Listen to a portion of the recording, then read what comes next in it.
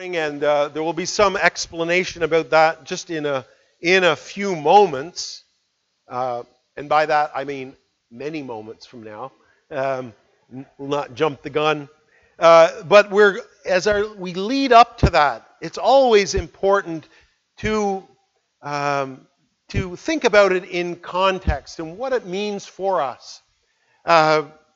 The magnitude of what we do, even in something so simple. What has brought us to this point? What has brought us to this point of a small table with some napkins and bread and wine, and us sitting here in relative comfort and quietness? And by that I mean we need to appreciate where the church came from and the seismic change that happened when Jesus came. The Jews had been worshiping for a certain way for 1,500 years up until the time Jesus came. And I outlined something of that here. That would take us back to roughly the 600s AD. That's a long time ago. 1,500 years ago. So that's a long time to be doing anything, isn't it? And even though these things went on for a very long time, they were temporary. They were always meant to be temporary. That in the very heart of these things, God sowed the seeds of destruction. He sowed the seeds where everything was to fall away, leaving something singular, something glorious. Just like farmers will go out and kill the tops of the potatoes and leave yet underneath something more significant. And even though through May and June the potato plants will blossom and they really add to the landscape of Prince Edward Island, yet it's temporary. These things are temporary, and we know that, don't we? The potato blossoms or the lupins. And as beautiful as these things are, they're temporary. We wish they would last longer, but alas, they don't. And yet, this is what we find over 1,500 years of Jewish history. The sacrifices were done generation after generation. The temple had been built. One of the great wonders of the ancient world, Solomon's temple. And it was a magnificent edifice. It was eventually destroyed and replaced by Herod's temple, which stood by the time Jesus came. And yet that temple itself would be destroyed. And we're going to see that in Matthew 24 in a couple of weeks. But it had become so much a part of the people's way of thinking that you couldn't be a Jew without the temple. Cultures are like that, aren't they? The Scots can't be Scottish without the thistle or the haggis, or the Dutch can't be Dutch without the wooden shoes or the windmills, or we integrate, and that becomes more significant when religion is involved. Not just a thistle on a steeple or a pair of wooden shoes, but when your religion then becomes integrated to your culture or your identity. And the Jews, for them, that was very much the case. That to be a Jew was to be at the temple. And not to be at the temple was to be abandoning your father, your mother, your culture, everything. And so when Jesus came, and when that started not to be the case, many of these people were persecuted by their fellow Jews. So much so that they started to second guess, are we doing the right thing? I mean, this was so much a part of our culture. It's a part of who we are. And to now leave that and to identify with something completely, seemingly different and alien to what we have known doesn't seem right. And so many were thinking of just throwing in the towel and say, okay, we're going back. We're going back to the old ways. We're going back to the temple, to the community, and all that's integrated in that, the family, society, everything that revolves around that. It's a very difficult thing for people all over the world to leave a religion, because very much so it's integrated into their very culture. And it becomes not just a religious matter, but a family matter, a societal matter. But this is what these people were called upon to do. And so as many people were drifting away, and they were in danger of leaving the Christian faith altogether and going back to the old ways, the writer of Hebrews, whoever that was, it could have been the Apostle Paul. Some think maybe Apollos. So there's various views on who wrote Hebrews.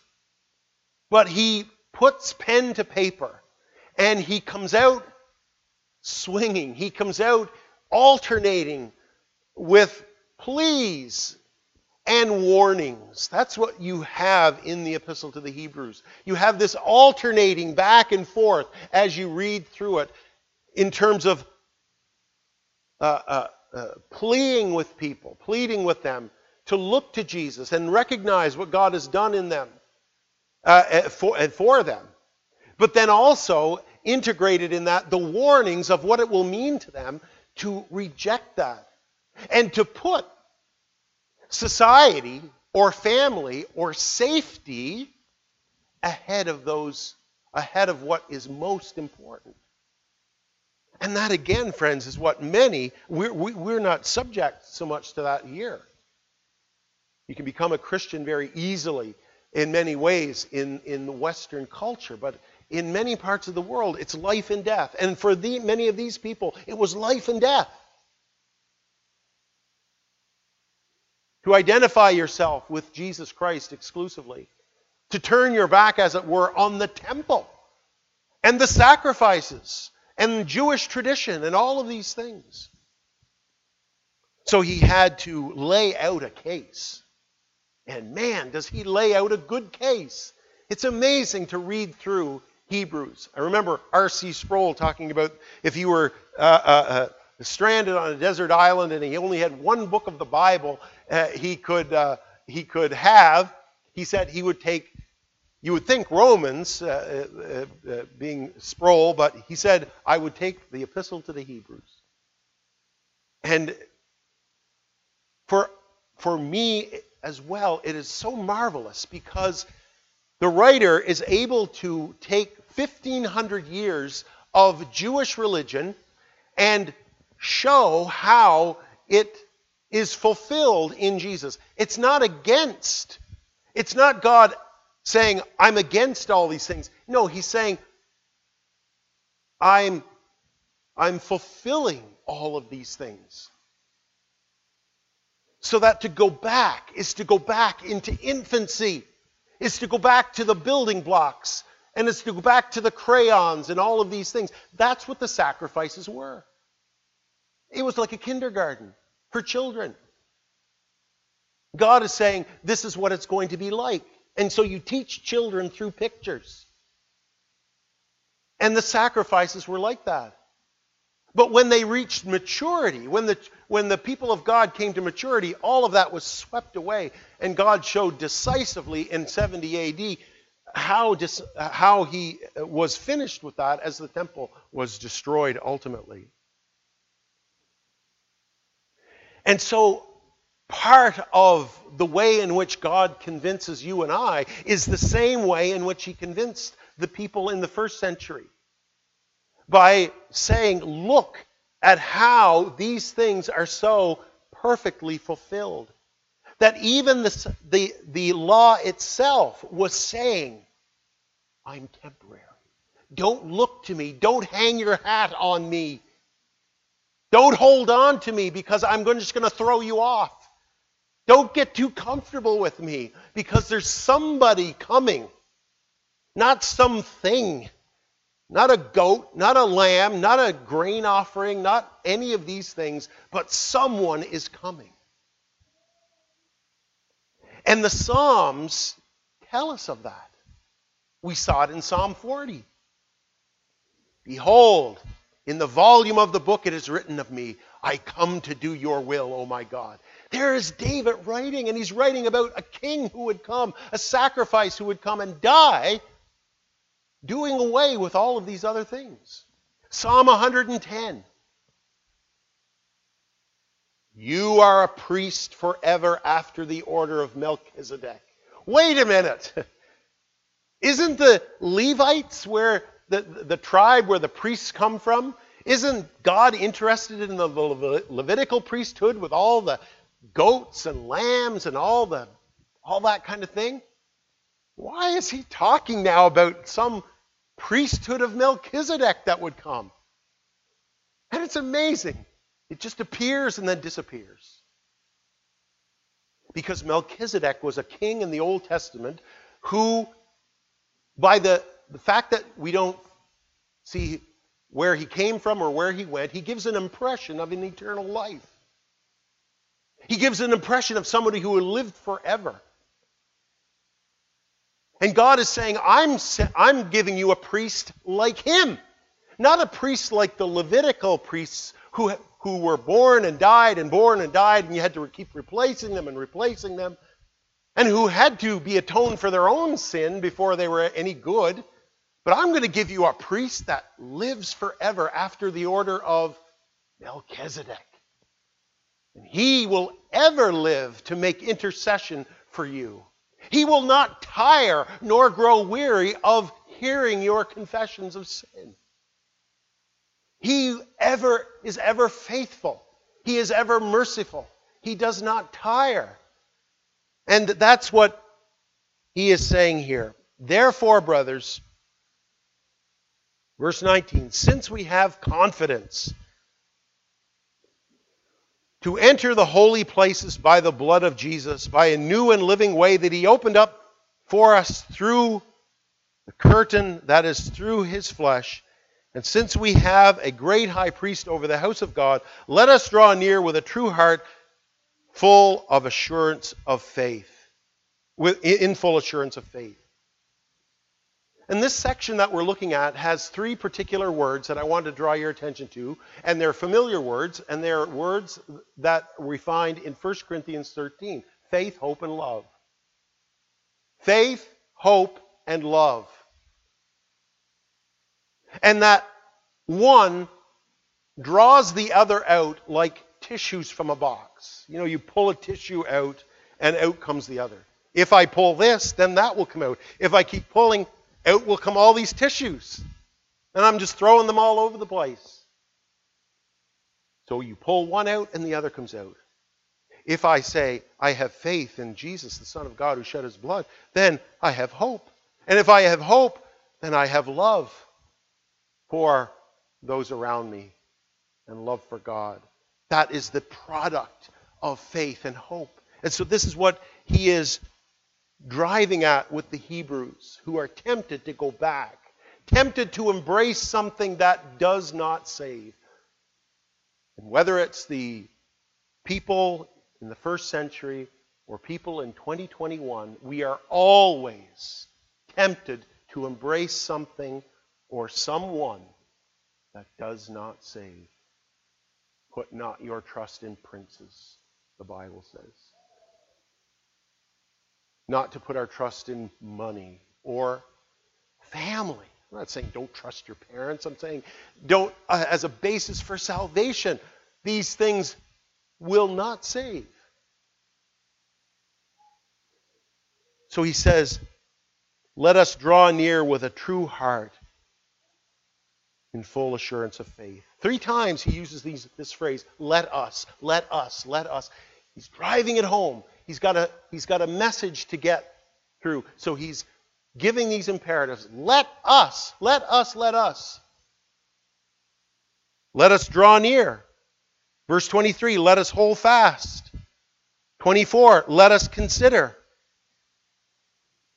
He's no wilting violet, is he? He wants to excite their minds to action. He wants them to shake off the tiredness and the fear and the anxiety. He wants to help them to focus their mind on Jesus Christ. And the first is faith. Therefore, brothers, since we have confidence to enter the holy places by the blood of Jesus. What does that mean? Well, we've talked about it before, but it bears repeating. If you can imagine this sanctuary, the temple in Jerusalem, it had various rooms. So let's section off this part as the holy place. Let's put a curtain from that pillar over to that pillar, and all of that in behind is the most holy place. So you had two places. In the most holy place, you had the Ark of the Covenant. If you remember, Raiders of the Lost Ark, that's what it was. It's a box with long poles, and inside were the 10 Commandments, the jar of manna, and Aaron's rod. They were inside the most holy place. A priest went in there once a year with blood. And as he went in, he confessed the sins of Israel, sprinkling the blood on the top of the ark, which was called the mercy seat. What a beautiful picture. It's a seat of mercy. It wasn't a seat of judgment. It was a seat of mercy. So that when God looked down, he didn't see the broken law. He saw the mercy that came through the blood. But it was the only person who had access to that was the high priest once a year. And this is where the seismic shift comes in, where now, because of the death of Jesus, all believers have access into the very presence of God. We come to our Father in the name of Jesus and we say, "Our Father who art in heaven." We cry out, "Abba, Father," from a spirit of sonship, with intimacy. And we know this Father in a very intimate way, much like you'll see in these huge corporations, maybe Microsoft or General Motors or whoever. They have the CEO there, and the son or the daughter of the CEO will come in and jump on their father's lap and start rearranging things on the desk and play with the laptop and do all sorts of things. Why? Because they are the child of the person. They have a confidence that no one else has.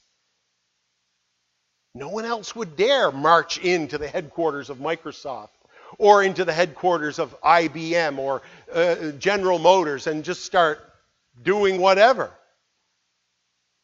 Opening and closing the curtains. Oh, isn't this fun? Pressing the buttons on the chairs. Oh, what's that kid doing? Why are they doing that? Oh, they're the son of the CEO. And he loves to see him because he's surrounded by all these suits and ties, and he's reminded that he loves this little child. And this child loves him and has a confidence. The little child is not intimidated by all the insignia all around, but knows the Father. And so we have confidence to enter the holy places by the blood of Jesus through a new and living way that he opened for us through the curtain, that is, through his flesh. Remember, I said there's a curtain from there over to there. Nobody can go by. But when Jesus died on the cross, it tells us in Matthew's gospel that curtain, which was many, many feet high, thick, was torn from top to bottom, so that now access could be gained by all. But the veil is not a curtain, it's the flesh of Jesus. Jesus' body is like a veil, so that when it is torn and the blood comes out as on the basis of a sacrifice for us, that takes away the separation between us and God. Why? Because our sins separate us from God. We are unholy. But because of the cleansing blood of Jesus, because of his death on the cross, that veil is now torn open.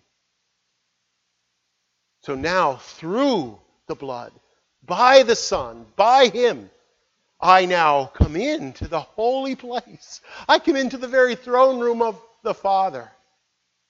And I talk to him. And I lay my burdens upon him. And I tell him what's on my mind and what's on my heart. And I tell him all my fears. And I pray that he would lift my burdens and forgive my sins. That's why the Bible tells us, as a father has compassion on his children, so the Lord pities those who fear him. What a wonderful thing. And that we have a Father who delights in showing mercy. He delights in it. Because that's why Jesus died, to save sinners. And if you say this morning, yes, I am a sinner, then he's looking for you. He's the one, he's not looking for the people who are well. He's not looking for the righteous. He's not looking for the people who are confident in themselves. No, he's looking for sinners. I've come to seek and to save those who are lost and to bring them in. We've been seeing that in that great feast back in chapter 21 of Matthew. Go into the highways and the byways and get the bad and the good, whoever's out there, I don't care, and bring them in because my table is ready and full. It is in these things, friends, that we exercise the assurance of faith, not in ourselves. Do you see anything in there about what you have done? Do you find any confidence in yourself there? Therefore, brothers, since we have confidence to enter the holy place by the blood of Jesus, that's what the whole epistle's about. It's a looking away from ourselves. Chapter 12. Therefore, since we are surrounded by so great a cloud of witnesses, let us lay aside every weight and sin which clings so closely, and let us run with endurance the race that is set before us, looking to Jesus. That's the key. When you look away from yourself in faith, see, faith is a looking away from yourself. It's a giving up on your own efforts to get into heaven. It's saying, I can't do it. Because this God demands perfection.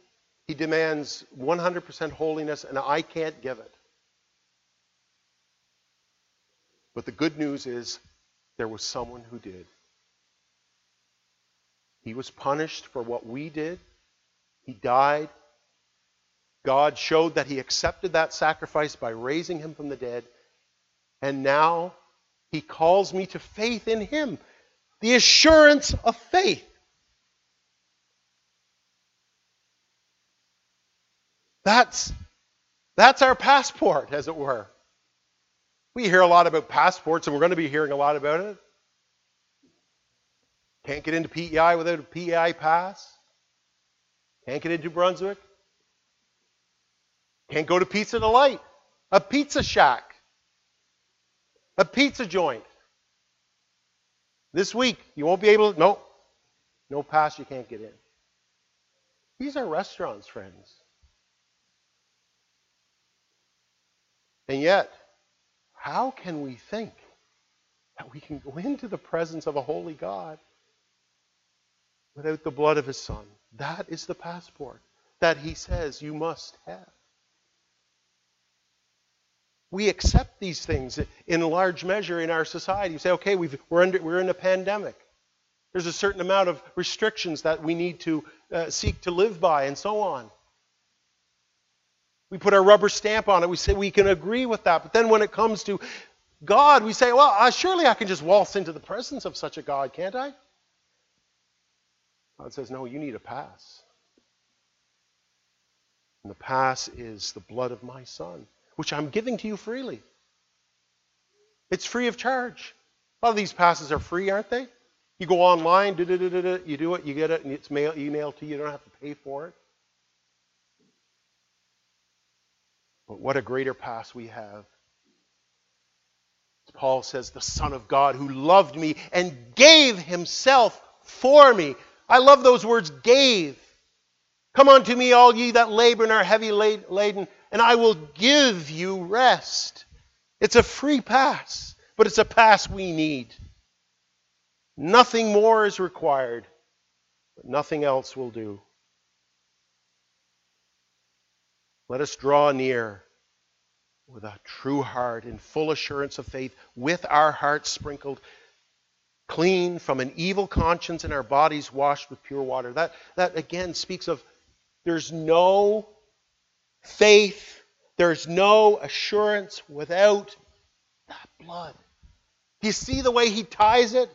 Do you see the way you can't get away from faith without blood? You can't get away from assurance without Jesus. You can't separate the two. You can't have a relationship or confidence with this God unless the two are married together. Faith in what? Faith in Christ. Faith in his blood. He's pushing us into a corner. He's leaving us at a place where we can go no other place. Let us draw near with a true heart, full assurance of faith. Let us hold fast our confession, the confession of our hope, without wavering, for he who promised is faithful. This is what arises out of what Jesus has done. This is what Paul says, doesn't he, when he's working through the death of Jesus in Romans 8. He says there, if God be for us, who can be against us? He who spared not his own son, but delivered him up for us all, how shall he not also along with him freely give us all things? He's working through the death of Christ and what it means for us. And he goes on, who shall bring any charge against God's elect? He's starting with the cross, he's starting with the blood, and then hope is generating from that. Who shall bring any charge against God's elect? It is God who justifies. Who is to condemn? Christ Jesus is the one who died, more than that is raised, and who is at the right hand of God, who indeed is interceding for us. Who shall separate us from the love of Christ? Shall tribulation or distress, persecution, famine, nakedness, danger, or sword? This is what Hebrews is saying here. Let us hold fast the confession of our hope without wavering. Shouldn't we waver at some things when life gets really hard? I think Paul answers that for us. As it is written, for your sake, we're being killed all the day long. We're regarded as sheep to be slaughtered. So Paul says, I take away any excuse that you might have for giving up on your hope. Because every day we apostles are like sheep to be slaughtered. But yet in all these things we are more than conquerors through him who loved us. For I am sure, there's that confident hope. I am sure that neither death nor life, angels, rulers, things present or things to come, nor powers, nor height, nor depth, or anything else in all creation will be able to separate us from the love of God, which is in Christ Jesus our Lord. Holding fast the confession of our hope without wavering, for he who promised is faithful. That gets at, is not just what God does, but what God is. He is faithful. It belongs to his very essence. Just as you have arms and a heart and lungs and blood and bones, it belongs to your essence. So it belongs to the essence of God to be faithful. And to fail to do any of these things is to fail to be God himself. He who promised is faithful. Can we not see it? Just in the very Psalms we sang this morning, Psalm 40. Behold, I come, it is written of me in the book. 1,000 years before Jesus comes. Or going back to the very Garden of Eden when it talks about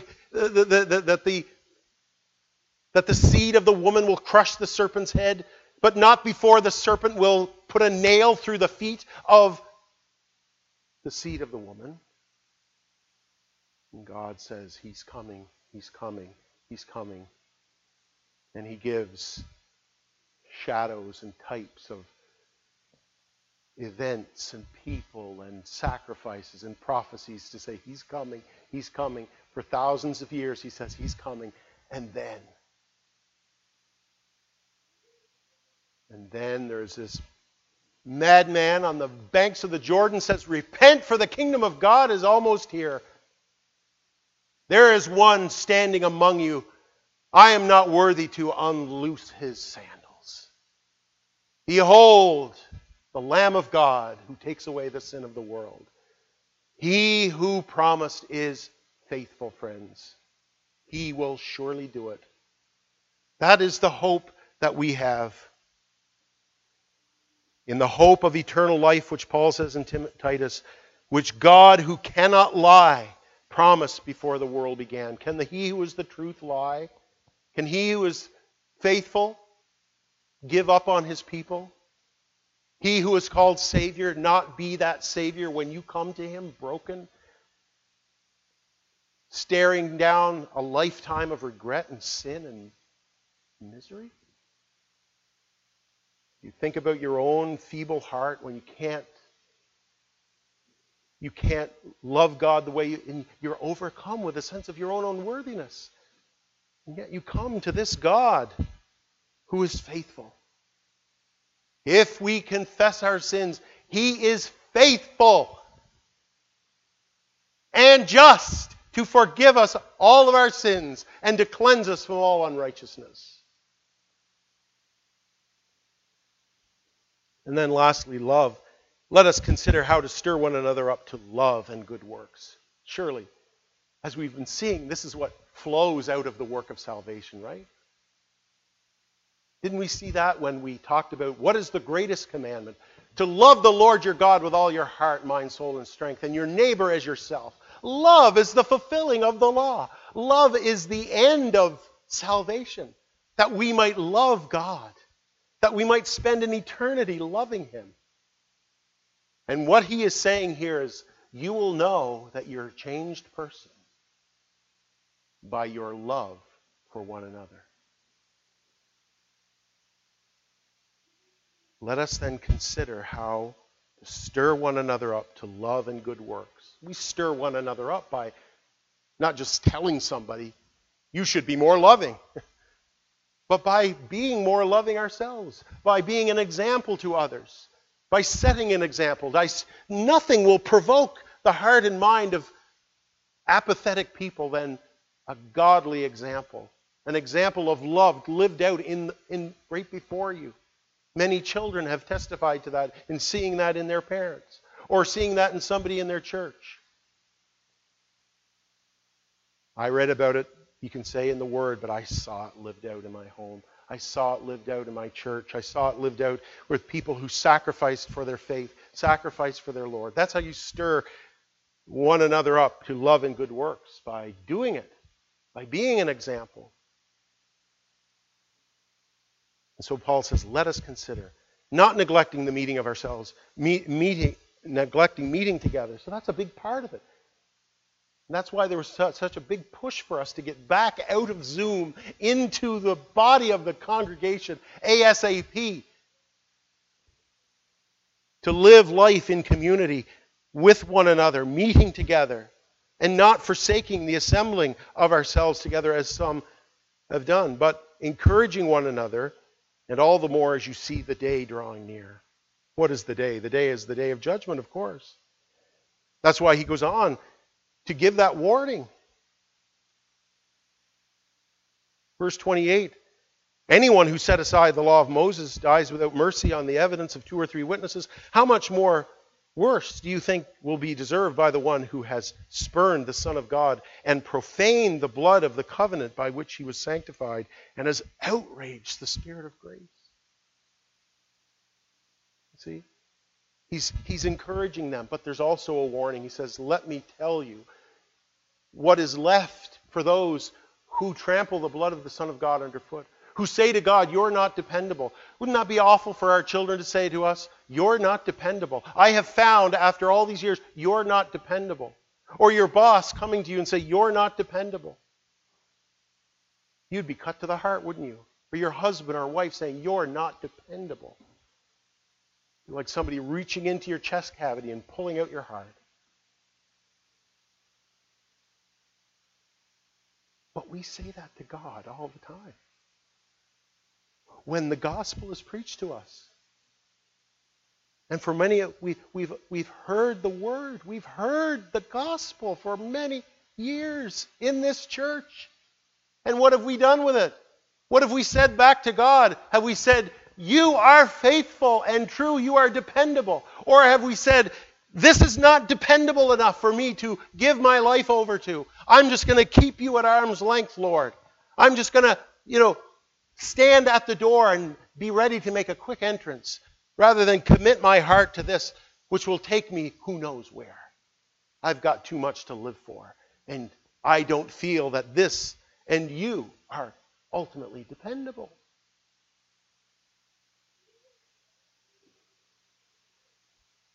Does God think of that? He says in verse 29, and has outraged the Spirit of grace. Those are terrifying words. Not just outrage the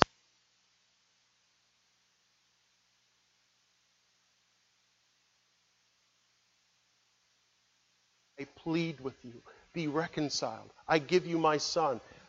His blood was shed for sinners like you. Will you not come? I stretch my hand out. And to reject that,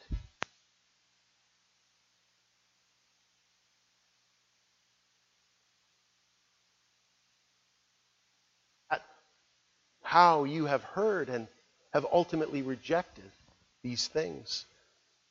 And the writer goes on to set up what the final end. For we know him who said, vengeance is mine, I will repay.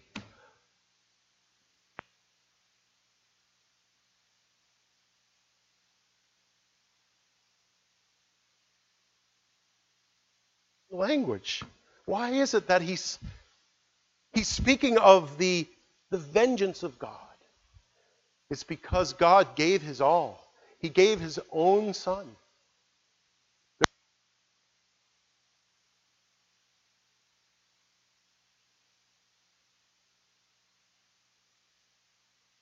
In all of humanity.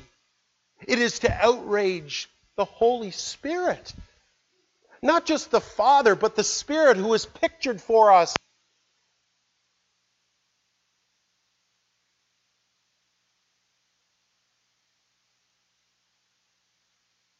And so, what is our calling then here this morning? Let us draw near.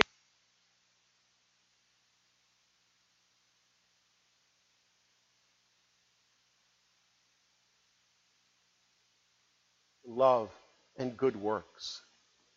Friends, let us draw near to God.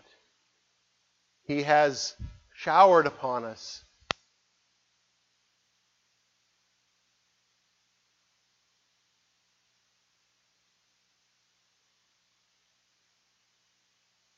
Is this not a God worth giving our hearts and lives to 100% without reservation? To say, yes, you are faithful.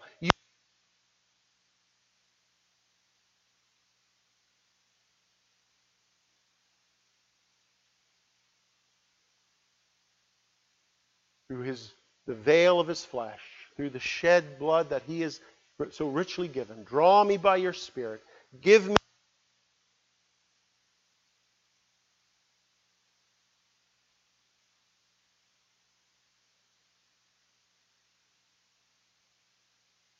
the vengeance of God, the terror of God, but with the joy of his appearing. Let's pray.